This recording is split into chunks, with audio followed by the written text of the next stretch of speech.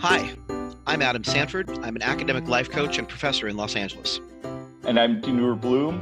I'm a college professor in Los Angeles. And this is Learning Made Easier, a podcast where we discuss how we learn, how we teach, and how they overlap.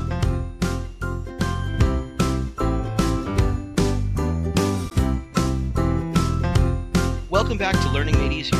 This is episode 90. In this guest episode, we're talking with Professor Tanya Nieri of the University of California, Riverside about what it's really like teaching at the most diverse UC in California. Hi, Tanya. Thanks for joining us. Hi, and thanks for having me. I'm glad to be here.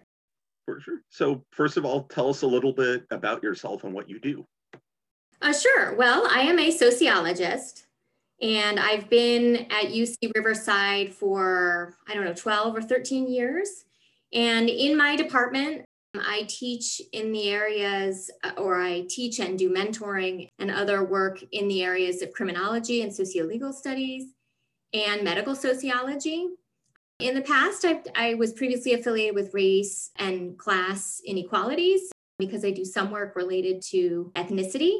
But since the development of the medical sociology specialization, I've shifted my focus there. As a scholar, I study social determinants of health, and I predominantly focus on Latinx populations and immigrant populations and families and youth.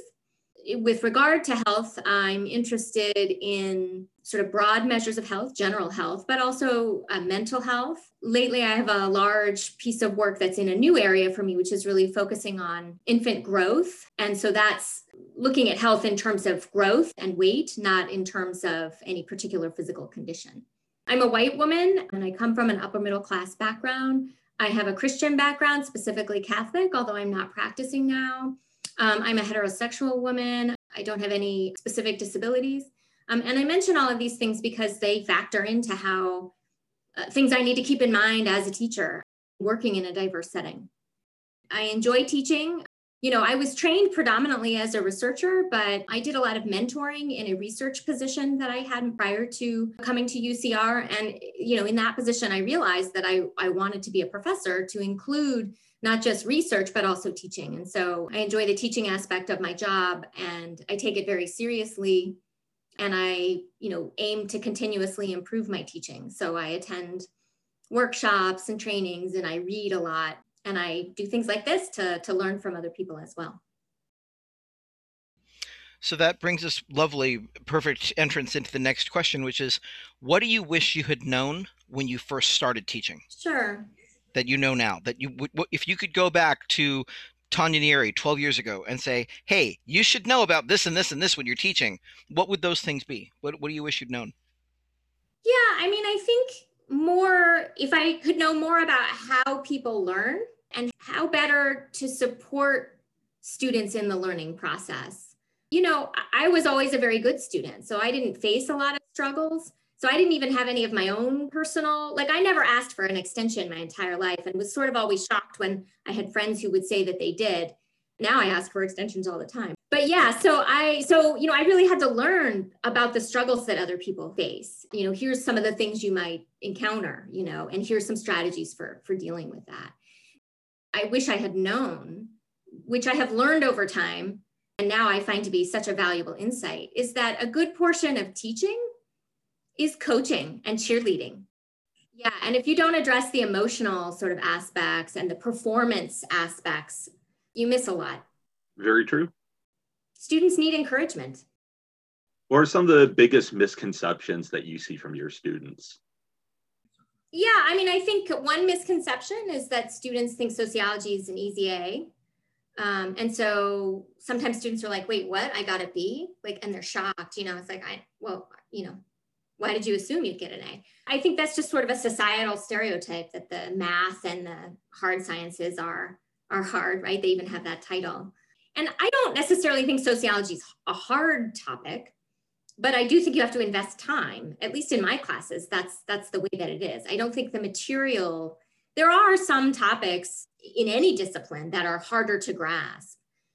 But I think more often than not, sometimes the tasks may be challenging. It's not so much that the content or material is difficult to grasp. And so students sometimes underplan for the amount of time things take. So that's misconception number one about sociology. I think, I think another one is, that, I can just sit down, open a book, read, and then be ready for that I've learned. I think they perceive reading as studying, as a precursor to, for example, exam or activity preparation. So you have to read first, but then you have to prepare for whatever the assessment is, whether it's an exam or a paper or another activity. And I think that, I don't know if misconception is the right word for it, but I find a perception that I'm constantly trying to change for students is that students come to my office and frequently apologize. I'm sorry to bother you. And I really try to reframe that for them. If you're bothering me, that's my problem and not yours to worry about, but also you're not bothering me. Like, you're paying me to be available to you, to support you. And so really trying to have students see me as a resource for them and to see me as accessible, and that I should be I'm at your fingertips. Like, you should view me as available, and not, hard to reach and easy to ruffle. Mm-hmm. So that actually kind of dovetails with the next two questions. So the first one is just, what kinds of things do you wish students knew when coming into college? That you've said, that they see the teacher as someone that they should apologize to for wasting their time, or for, I don't want to bother you. I'm so sorry I'm bothering you. So that's, one thing that they need to know is that you're approachable, that your job is to be the person there to answer their questions. But what are some of the other things that they just, not even misconceptions, but just that they don't seem to know, like chops they don't have yet? Sure. That college will not be the same as high school. College will not be the same as high school. It's funny you mentioned that, because we literally just recorded an episode Sunday about that very thing. So go ahead, please tell us what your take on that. You will, I do think you do more. So there's more work, and the nature of the activities is different. And I think, maybe all pedagogy is changing, and I hope also at the high school level, and I haven't been in high school in a long time, and my son is not yet in high school, but we've learned a lot about pedagogy and how people learn and what are the best strategies. So I'm hoping that high school today is a little bit more interactive, does a better job of, applying to real life, isn't just lectures and exams, those kinds of things. So I'm hoping that, but I certainly see that at the higher education level. And so if students are coming from high schools where that's still the model, sort of a textbook, and you answer the questions at the end, and that's kind of it, you will be asked to do things and have to move out of your comfort zone. And for example, in a number of my classes, I ask students to write a literature review.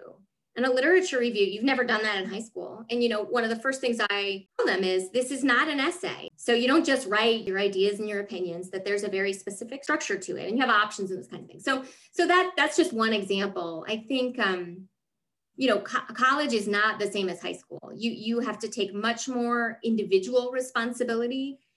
And so the best thing you can do is use the resources available to you. When resources are being described, students will frequently say, oh, I didn't know that resource was available. And I think faculty have some responsibility, because we don't often reinforce. Students should be like, I know the Writing Center, right? But I think faculty under-refer to resources. And again, because they kind of put that responsibility on the students' shoulders, and it is the students' responsibility to use those resources. But faculty play a key role in reminding them of their availability, informing them about what purposes they serve, and translating the utility, like why invest your time in going to the Writing Center? Because in my class, that'll translate to a better written paper, and you'll be more happy with the products you produce. You'll learn more, blah, blah, blah. But also they can validate utilization of resources. I think students tend to perceive that if you use resources, it's because you're not good enough. Mm-hmm. And that's just not true. It's just not true. It's just that, college is different, and there's a lot you're being asked to do. And so, you can use resources to help you do it, but do it better. It's really interesting that you've brought that up, because we've actually done episodes on all these things you're talking about. And I remember when we were talking about this specific issue, we had an episode on available services on campus, how professors perceive students who use them. Because I had a student tell me, I'm a loser if I have to go to the writing center. I'm a loser if I have to ask for help. And they were probably 20, 21, around first year sophomore age. And I said to them, look, becoming a young adult is learning how to do it yourself. But becoming an adult is learning how to do it together. And they looked at me like I had just grown a second head, and they're all, what? And I said, you don't do everything on your own by the time you hit your mid-20s. By the time you hit your mid-20s, you have to know where the resources are, how to connect with them, how to get answers for things that you don't know. And you will not always know everything. And that's totally okay. And they shook their head. They couldn't take that in. And there's also a cultural thing, and that the subject of our next question. So I'm just going to toss it to Dinur now. So what are some of the challenges you see when you're teaching first generation students? Yeah, well, so certainly I have a cultural style that's very reflective of my cultural background. For example, I'm very direct in my communication, and I'm so comfortable with that. And I love it when other people are like that with me. Tell me exactly what you think of me. In other cultures, that's rude. And so I have to be mindful of that. It's also intersectional with various other identities. I have to be mindful of examples that I use in class. On a number of occasions, I am misrecognized as Latina, and that is because I speak Spanish, so I can pronounce people's names in class properly, assuming properly to them means with a Spanish accent, because some people have Spanish names but prefer an anglicized pronunciation. And I can use examples from my research involving the Latinx community. And so I'm familiar with things that sometimes, if you didn't know that if you thought I was white, you might be surprised that I would know them. So just for example, I often play music before class. I arrive early in class and play music, just as a way of I like music, B, students tend to like music. And so it's a way of sort of creating a more informal environment and maybe helping some people relax before class. And so I work very hard at having a diverse array of music. Now, that doesn't mean I meet everybody's needs, because you could be from a cultural group and I play music from the cultural group, but that's not what your interests are. So, I don't assume that if you're Latinx and I play a Spanish speaking song that you're going to love it. I don't assume that. In more recent years, I've been really conscious about my reading assignments and making sure that they reflect diverse voices. So I've made quite a few syllabus changes to make sure that there's greater diversity, not only in terms of race, ethnicity, also in terms of gender and other types of social categories as well, and including journals and also types of readings. So academic readings, but also maybe visual representations of things, artistic displays of information. You all both are very familiar with the magazine put on by the ASA, Contexts. And I appreciate, for example, their photographic segments, because they visually represent sociological concepts. And I really like that. So including things like that as a reading. So, and then of course, to me, a big thing is, addressing diverse students is drawing on I've made a lot of mistakes, let's be clear. I've made a lot of mistakes and I've learned a lot. The good news is that I'm trying to pay attention and incorporate what I learn as I go. Matching life circumstances. So giving opportunities through my assignments and discussions to connect the course material to personal life situations, which are very diverse, right? So I think in general, a good pedagogical principle is to give students a lot of choice. But on top of that, I think choice of topics and things like that can be very good for addressing the diversity in the class, because students can tailor their work to their interests, which will be very diverse. I'm trying to think about what else. Dinur, the way you asked it was more like, what are the biggest challenges? Because I'm from my culture, I can miss things. So another way that I address that is I try to create a lot of avenues for feedback and create a safe space for feedback that says, you screwed up. I have learned a lot from my students. I really learned a lot from them being very courageous in giving me feedback. And just one very, I think, valuable example is, spring quarter, UCR went online, many other places went online. We were all learning. And it's not the way, for me at least, the way I'm teaching online, it's not online teaching in the classic traditional sense. It's online learning as a substitute for in-person learning. There's a lot of, we can learn a lot from the online learning community, but I think we also need to recognize that many people are approaching it as a temporary substitute, right? They're looking for similarities to in-person instruction. And so strategies are not identical to what you would do in an purely online setting. Although we've, thank God, have learned a lot of wisdom from the online learning community. So I had a lot of learning to do. And I also had a lot of learning to do with how do you teach students when they are when the world, me too, is experiencing crisis, right? In June with the Black Lives Matter protests and the murders, police murders. So, I thought I was making changes and being adaptable. And I was really happy that the administration had given a lot of encouragement and flexibility, for faculty to make changes and be accommodating. But, what I learned is that I was underestimating the impact of the events on at least some people. Initially, for example, I modified my exam and I said it can be open book, I'll reduce the number of questions, but I had students approach me and say, that's not enough. We can't do the exam right now. And I did. I then subsequently canceled my exams, and I am very comfortable with that decision. It wasn't my own resistance to being accommodating. I thought I was being accommodating. I didn't fully understand the depth with which people really needed greater accommodation. And I had brave students, talk to me, and I gave their comments consideration and was happy to be educated by them, because in retrospect, that for me was the absolute right course. And I wish I had made it straight away. So I think creating a safe space for feedback, including related to diversity issues, is really important. What sorts of problems do you see your students having when they try to take their education into the real world? When they try to make what they're learning in class relevant to their lives? What kind of challenges do you see students having with that? Well, some feedback I get from students is that, I'm happy to report that they say, my course, what they've learned has changed their perspective.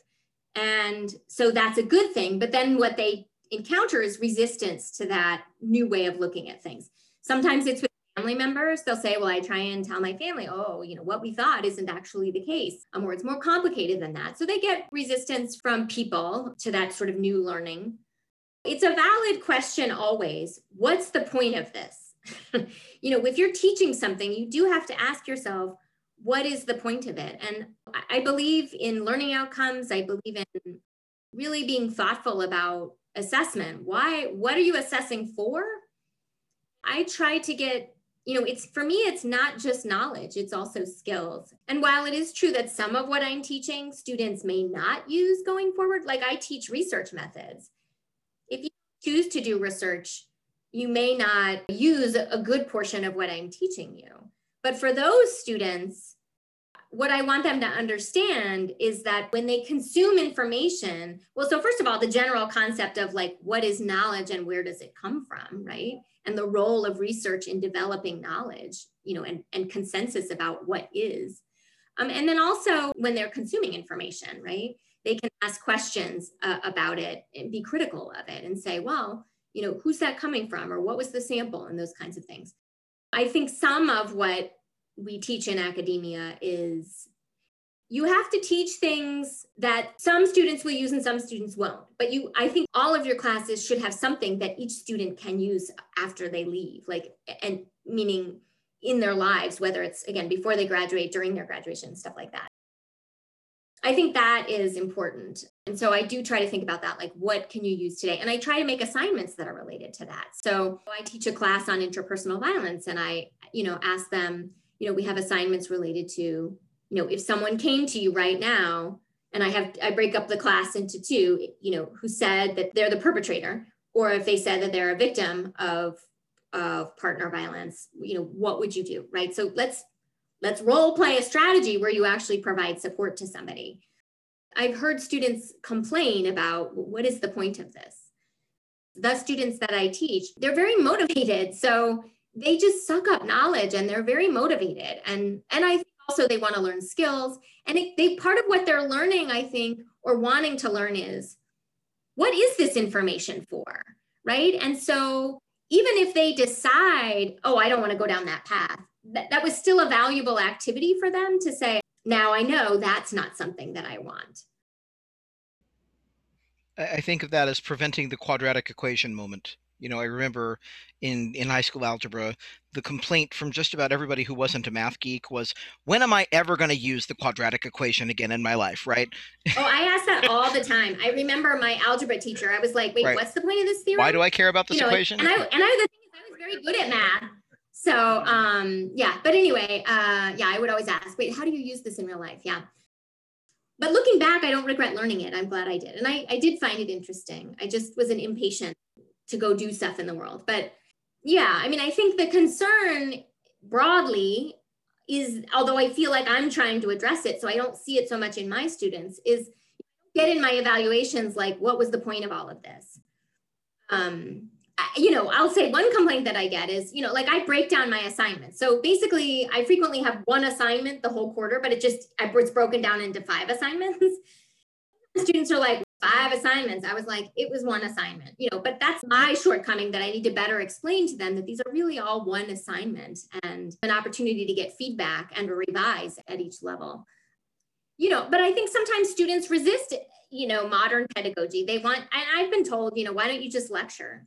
I get that sometimes in my eval, and I know why, and I do try to explain to them why. Like I've built up a lot of my syllabus explanations about my choices, and I do try to communicate them, and I train my TAs to try to reinforce that. Yeah, we're wondering how you're able to bring your research into your teaching. You're talking about bringing in the domestic violence stuff from crib into some of your classes. Actually, I did a boomerang. I had early in my career, I had a very strong feeling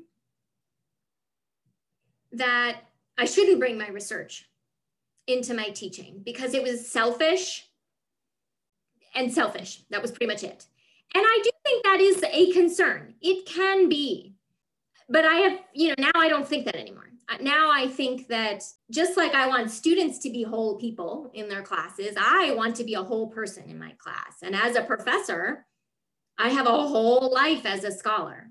So I do believe that it's appropriate, if you have a good pedagogical reason for talking about your research, to bring it into the class. So for example, I teach research methods, many iterations of the research methods class.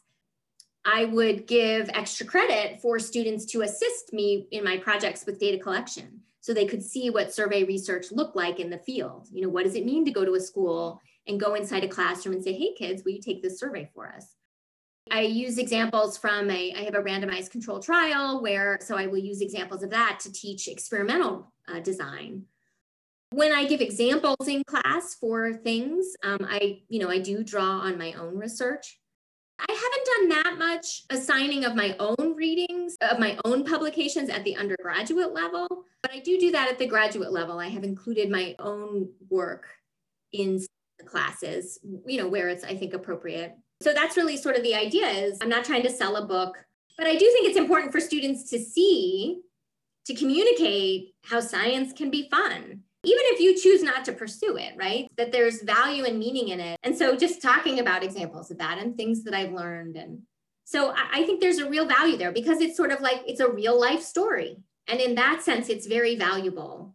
And I recruit students from my classes all the time for research. So there's not a quarter that goes by where I don't have an undergraduate engaged in my own personal research. And I typically recruit them from my classes after they've been in my class. Yeah, I do think faculty, though, need to be honest with themselves. What is the pedagogical reason you're bringing it in? Or is it just a way for you to cut a corner and spend a little bit more time on your research? Yeah, I think the other thing I will say is that I draw on the graduate students whom I mentor. So I have them in as guest speakers because their work is even more on point than my own in many cases. So for example, Logan Marr presented on heterosexual college men's conceptualizations of sexual consent.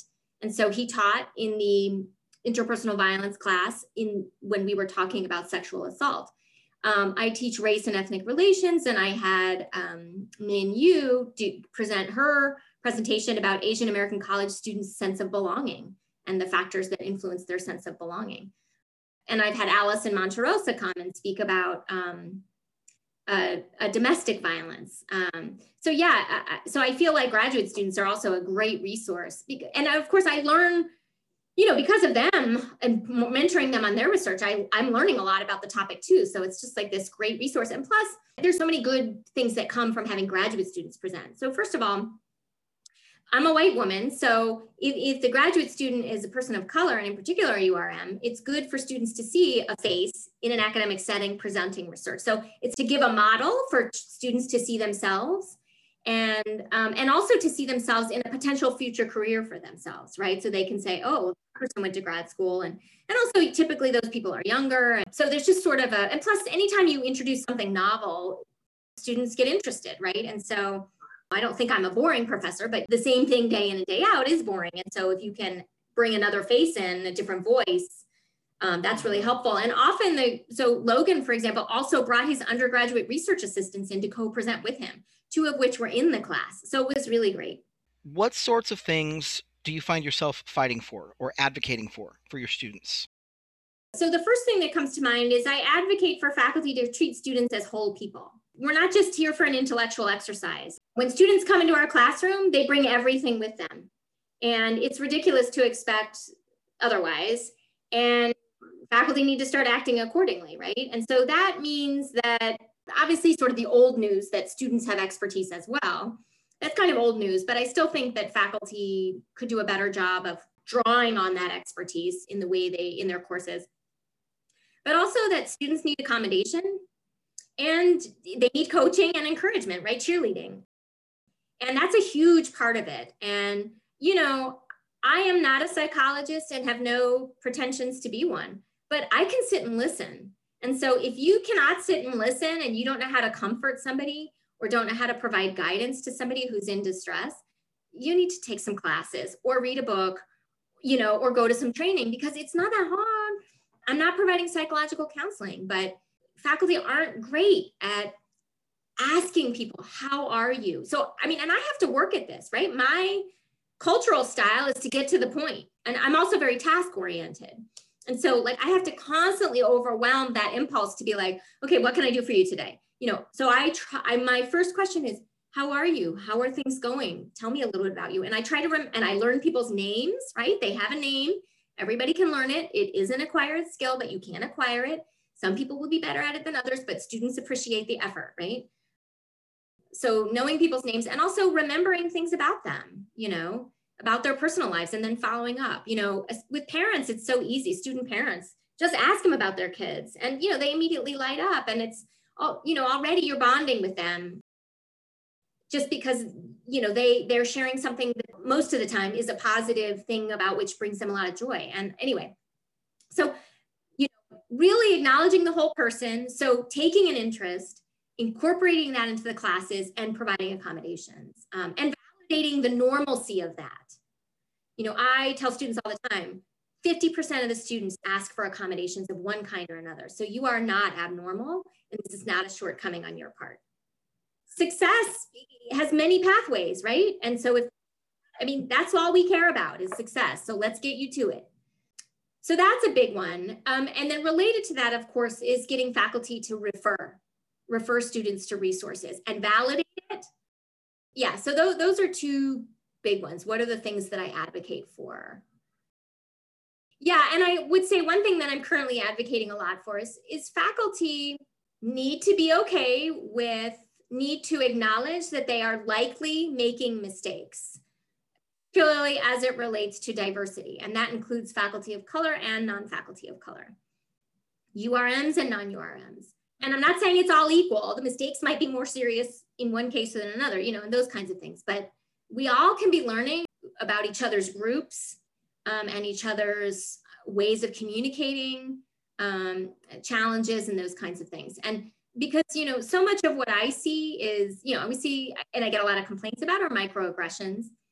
And, often when I've spoken with the faculty, they're horrified, but it's very actionable. Like, okay, I can do something about that next. And I can give you a long list of my own errors. I don't say things like sue me, or that doesn't rise to the level of legal action. It doesn't matter. Somebody felt bad about it. Even if they're wrong, that you didn't actually do what they said. They think you did, and they have this feeling about it. So the question is, what can you do going forward? And it's just, I view dealing with microaggressions as quite manageable.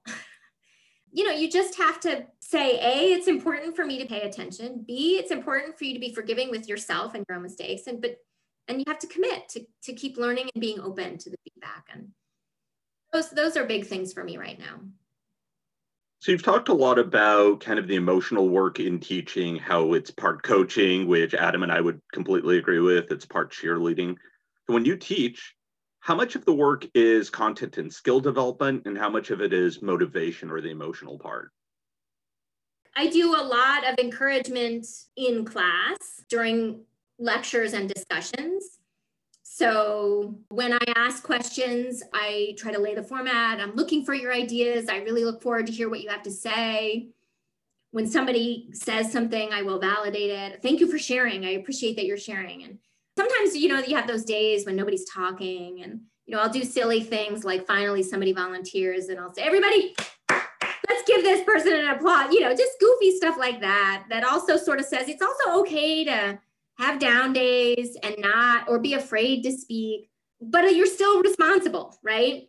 So I do think I address a lot of that emotional stuff, just in our back and forth exchanges, in my email communications.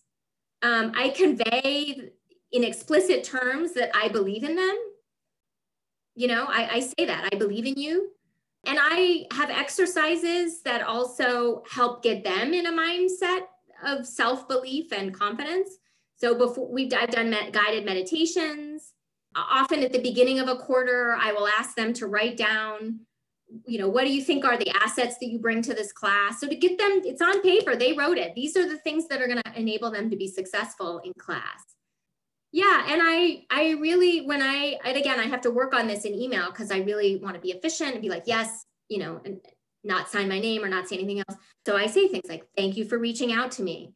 You raised an important question, blah, blah, blah. So that, to me, those are all ways of emotionally connecting with students. I show enthusiasm. I say, thank you for being here today. I'm really glad to be with you today. I thank them for coming, and I tell them I'm really happy to see them. So I feel like I do a lot of that. And that's mostly through my interactions with them, whether it's through email or in person, in class, or through office hours.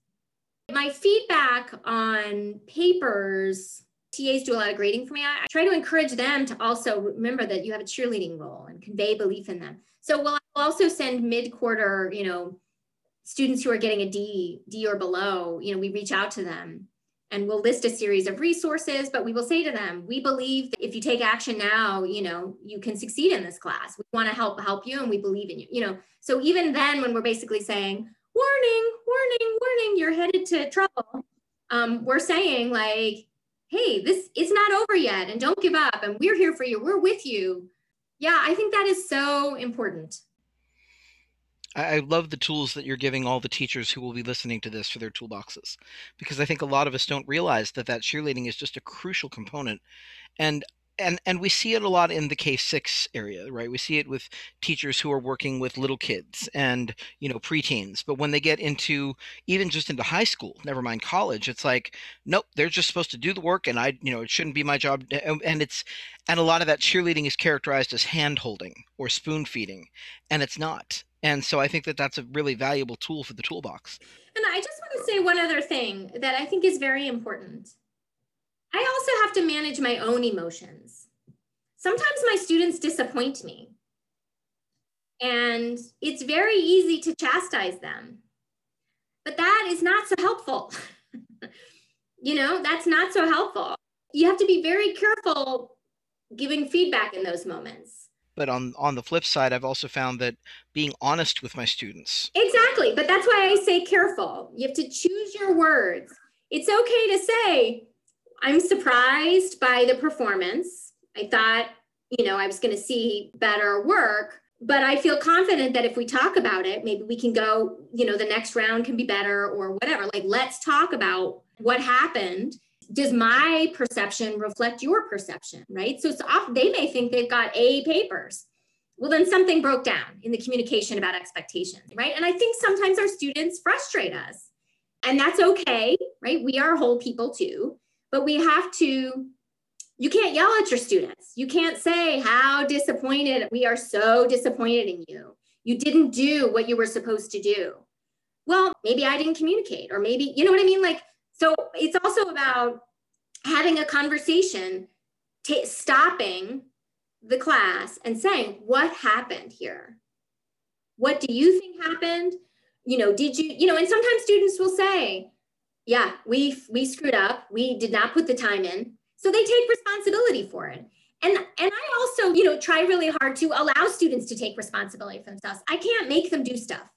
I can be supportive, but I have to also be okay with the choices that they make. And sometimes students will choose family over school in a moment, and that's an appropriate choice, or paying the bills over school. And those are appropriate choices. And I don't always know the reasons. So to chastise is to make simple something that is probably more complicated, or at least across the students, there are diverse reasons. And so I think it's important to take time to stop and say, all I can do is control what I do. So, right, I can stop and I can say, was there a lack of clarity about my expectations? What would you need going forward? Those kinds of things. And to say, I'm in it to win it. Okay, that didn't go well, but the class is not over. How do we go forward? And also, what lessons can I learn for future classes? So, I really have to work to curtail sometimes. Like, I can have a short fuse sometimes.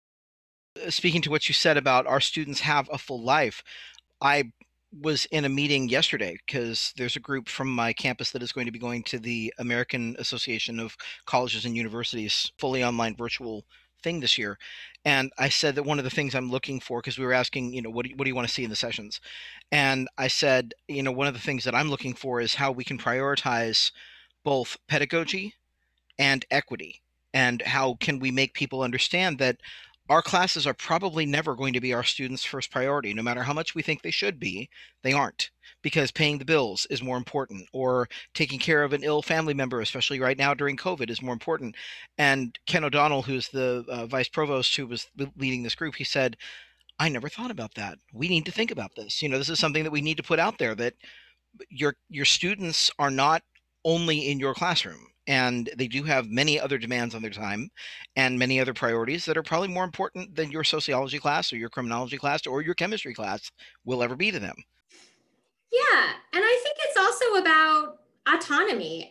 They are autonomous beings and they can do whatever they want, and we should not assume that we know what's best for them. What we can tell them is, if you want X out of this class, you have to do this.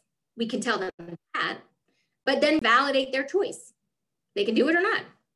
And they're not stupid if they don't do it, and they're not whatever other negative adjective. So that's so important. And that's a big thing that I try to, and earlier questions were about, like, what do you try to advocate for, is that, to just not judge our students.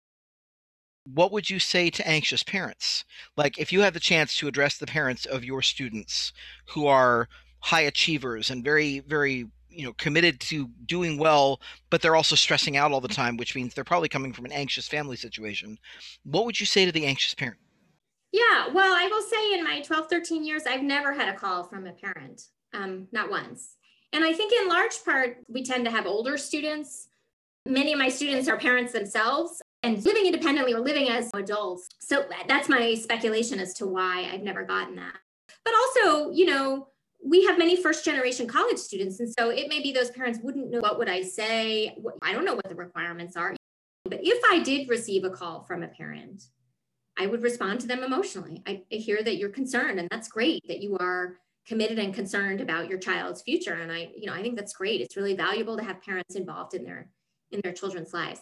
I can't discuss your particular child's circumstances for the following reasons, for blah, blah, blah, blah. But what I can tell you is these are the types of resources that we have available here to support students. And so, when students need guidance, this is how I refer them. So I would speak in generic terms. These are resources that exist. And I'm happy to answer any question, if they have questions about an assignment or whatever, but again, maybe if I got more of these, I might be more like, I'm sorry, you have to take up these issues with your child. Please encourage your child to come and visit me, and I'm happy to speak with them directly. Yeah, so is there anything that Adam and I forgot to ask you that you want to go over? I don't think so. I've enjoyed the discussion. So that's what we have for you in episode 90. If you're finding this podcast helpful, please share it with your friends. We're always hoping to get new subscribers so we can help more people. You can find us on Apple Podcasts, Spotify, and Android. We're hosted on blueberry.com. And also, we'd really appreciate it if you wrote a review of this podcast on Apple Podcasts. Be sure to join us next week for episode 91, when we'll talk about how to handle grad school.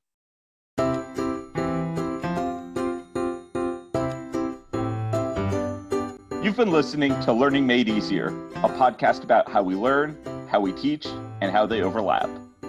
We want to say thank you to all of our supporters on Patreon who make this podcast possible.